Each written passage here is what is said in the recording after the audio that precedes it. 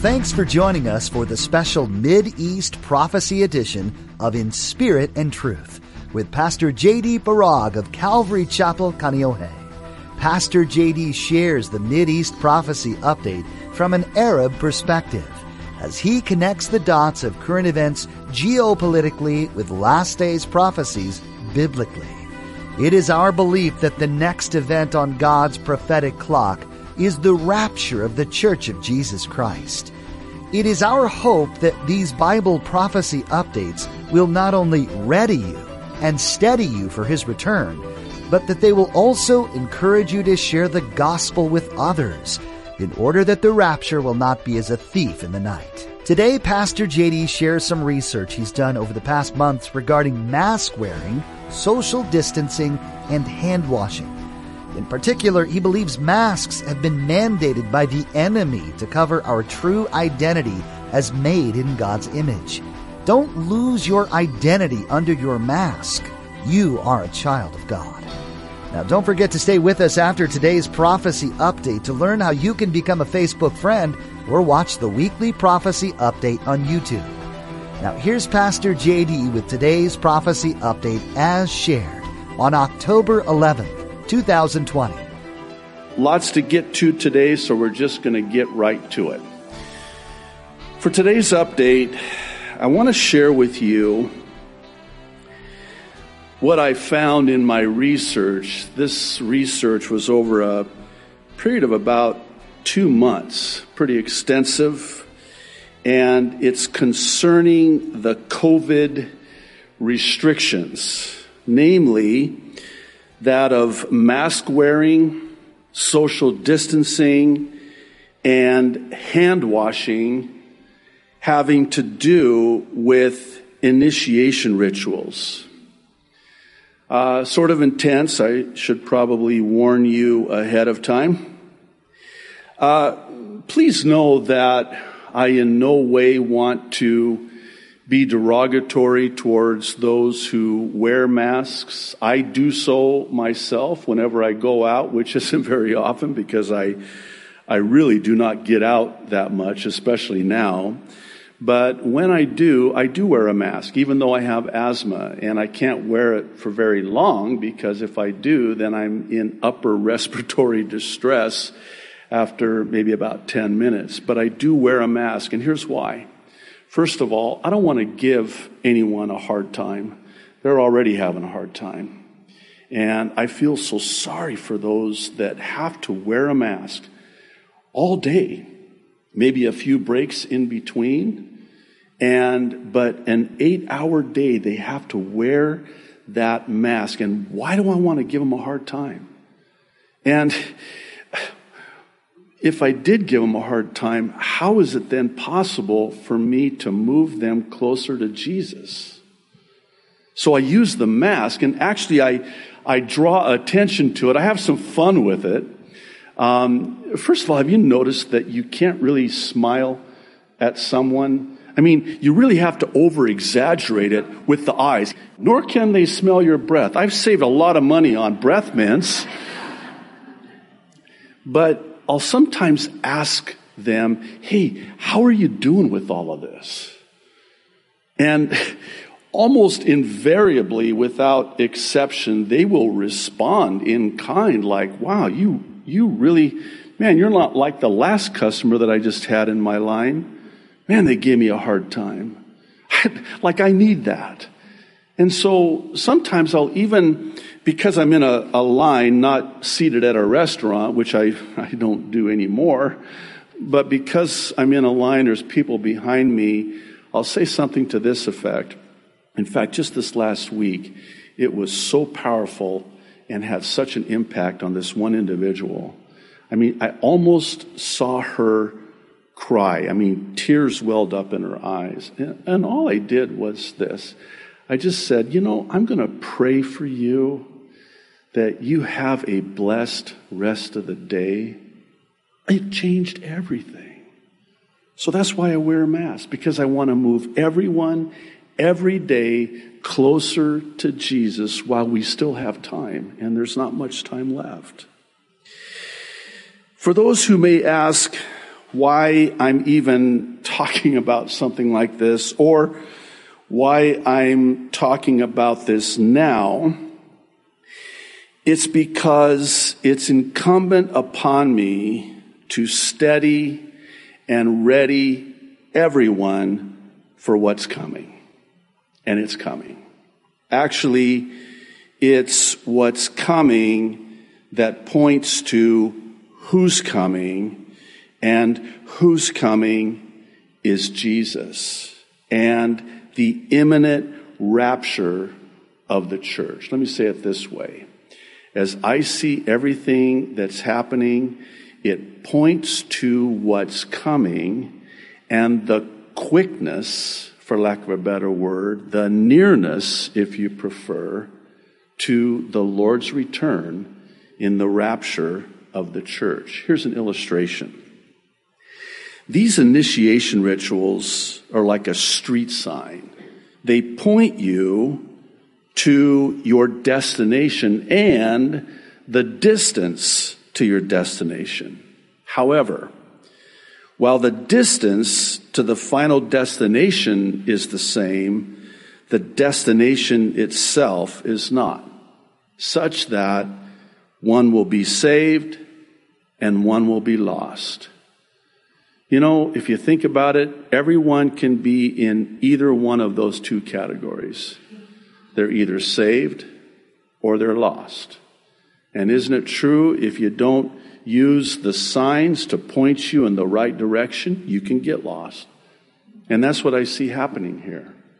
The signs are all around. And the lost, they're destined for the 7-year tribulation. That's their destination, and eternal damnation. But for the saved, the destination is the 7-year celebration and eternal salvation. It's my hope and my prayer, and I spent a considerable amount of time seeking the Lord concerning this for what I think would be deemed obvious reasons. And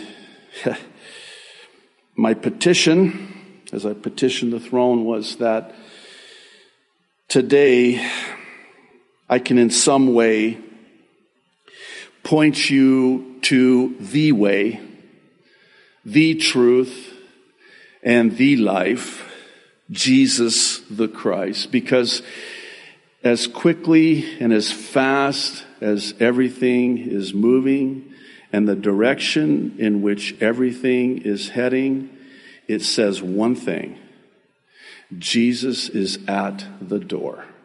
If this is happening and this is close, then it means that Jesus is closer. Because the rapture happens before all of this that we're going to talk about today happens. We're actually going to start with masks, but also look at quarantine, social distancing, and hand washing. And the reason being is that they all have the purpose of breaking down the masses by altering daily lives and routines. And this is accomplished using a three-pronged approach of isolation, transformation, and reformation. And those initiated are taken out of what was once normal, that's gone, and resetting, remolding, reimagining, and rebooting into a new normal. Actually, this new normal is the new world order out of chaos under the Antichrist. Let's get started with face masks. Face masks are a symbol of slavery, silence, subservience, and submission. In Islam, the women have their face and even their heads covered for this very reason. The Muslim woman is to be silent. She dare not speak. She is in submission to the man who is basically seen as her master. I know this is foreign to us in America, but it's the reality in the Middle East. I'll never forget 1997. My wife and I went to Jordan and Egypt. This was BC, not before Christ, before children, when we could. And we're there in the airport. We're getting ready to fly back to Jordan from Egypt. And we're sitting there in the waiting area for the flight. And here are all of these Muslim women covered from head to toe, and I mean covered, in black. Everything's covered. Even their eyes are covered with a mesh, but everything's covered. Here are these beautiful Egyptian women made in the image of God, and they're all covered up. And they dare not speak. All they could do was stare, and stare they did. They were just staring at us, and we're like, trying not to look, and it was so demonic. That's not hyperbole. It was so satanic and dark and black, and you could just feel it. It was palpable, and they're just staring at us. And I felt so bad for them.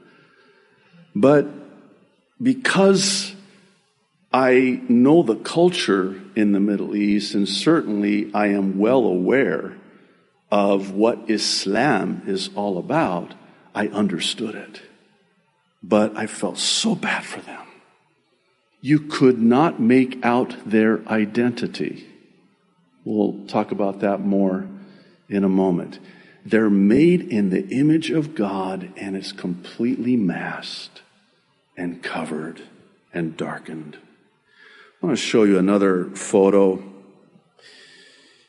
It's of slaves being muzzled and silenced, along with current photos of people wearing face coverings.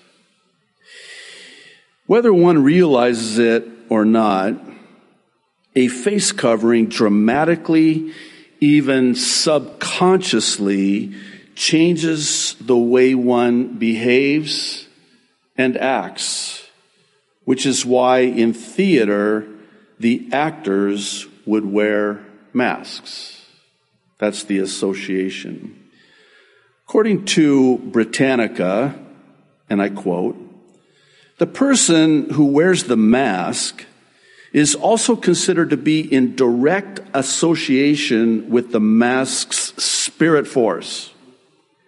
In some respects, he plays the role of an actor in cooperation or collaboration with the mask.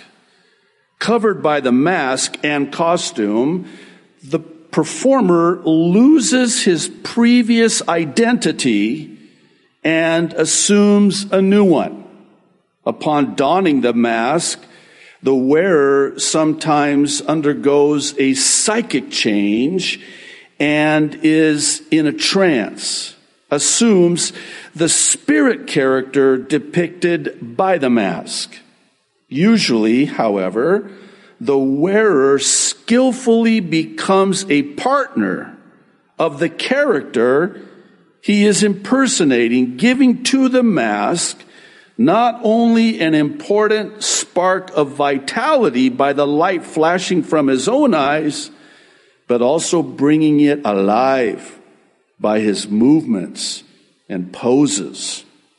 But often, the wearer seems to become psychologically one with the character he is helping to create. He seems to become an automation without his own will, which has become subservient to that of the personage of the mask. On the Britannica page titled "The Functions and Forms of Masks," they say, and I quote, "Many masks are primarily associated with ceremonies that have religious and social significance or are concerned with funerary customs, fertility rites, or the curing of sickness. Other masks are used on festive occasions, think Mardi Gras, or to portray characters in a dramatic performance and in reenactments of mythological events."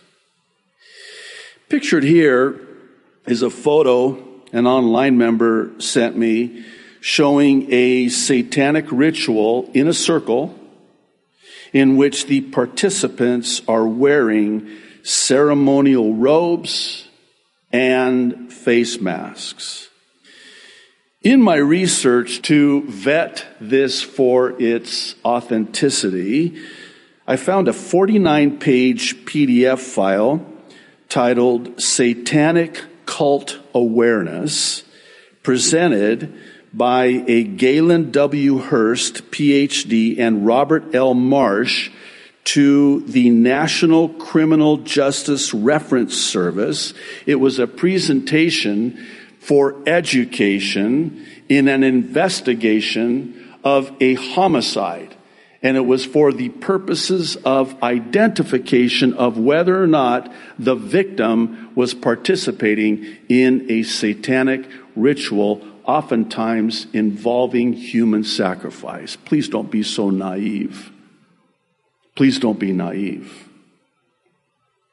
So, on page 34, under section number 4, it says, and I quote, "If the body was dressed in some form of ritual garb, i.e. a ceremonial robe or mask, etc." I think the question that we need to ask and answer is, why are we forced to wear a face mask when it doesn't even protect us from viruses? Again, I wish in no way to disparage anyone who does wear a mask. Again, I wear a mask when I go out. But the fact of the matter is, and this is what we addressed in the mask mandate update on July 26th, masks do not protect you from a virus. Well, wait a minute, Pastor. Doctors in the operating room wear a mask. Yeah, they do. Do you know why? Because that's a sterile environment. And they wear the mask not to protect them, but to protect the patient on whom they are operating. Perhaps this meme may help to put it into perspective. It shows the masks that are used in specific applications, such as a fire, painting, mining, pesticides, and radioactive exposure. I realize it's somewhat comical, but the fact remains that a face mask will not protect anyone from what we're being told is the deadliest virus in human history. One would be hard-pressed to reach any conclusion other than that of face coverings altering our image as being created in the image of God. Moreover, perhaps more importantly, the mask symbolically and even ceremonially makes us servants of man and not servants of God. I want to draw your attention to the last book in the Bible, the book of Revelation, the first 2 verses in the last book of the Bible, verses 1 and 2. John is writing. Verse 1 says, "The revelation of Jesus Christ, which God gave him to show his servants," hang on to that, things which must shortly take place. And he sent and signified it by his angel to his servant John. Why do I emphasize this and point this out? Because the word in the original language of the Greek New Testament for servant is doulos.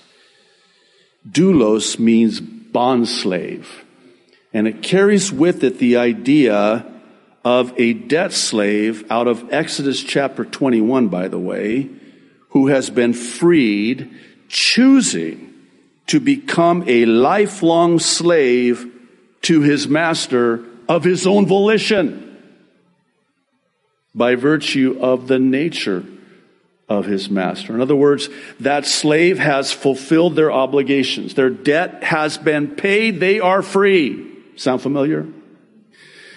And then the slave says, well, wait a minute. I love this master. I love my master. My master has been so gracious to me, so generous with me, so loving towards me. I don't want to leave. Can I stay? Yeah. You'll become a bondslave, a doulos, if you choose of your own volition to remain and serve this master. That's what John and Paul, like him, and the others with him are saying. I'm no ordinary slave. I'm not forced against my will to be a slave. No, I choose to be a slave to my master. You see the difference here? The Antichrist forces against one's will, and you're enslaved. Whereas with Jesus Christ, we are willingly and freely choosing to be his servants as our master. Well, this brings us to social distancing, to which I'll add quarantine, lockdown, and isolation, all of which disenfranchise the body of Christ, rendering her dysfunctional, if you will. And I'll explain. You'll forgive me for the bluntness with which I say this, but this is satanic. It's satanic in the sense that you cut off the head, Jesus, from the body, the church, and if that weren't bad enough, you even dismember the body parts. You dismember them from each other. Dare I say that the shutting down of churches is yet further evidence of a satanic attack to break apart the body of Christ so as to usher in the Antichrist. The end of the world is going to happen, and it might be closer than we think. There's much happening in the world around us that ties into the predictions made in the Bible. With the number of events occurring, though, it can be difficult to keep up with it all. Pastor J.D. Farag has taken it upon himself to help us out with that. Each week, Pastor J.D. takes an in-depth look at what Scripture has to say about the end times and then pairs them with the current events of the week. These Mid-East Prophecy updates are available for free to you through our website, inspiritandtruthradio.com.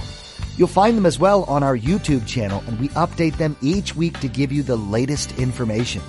These messages are useful to us to be able to keep Jesus' ultimate kingdom goal at the front of our minds.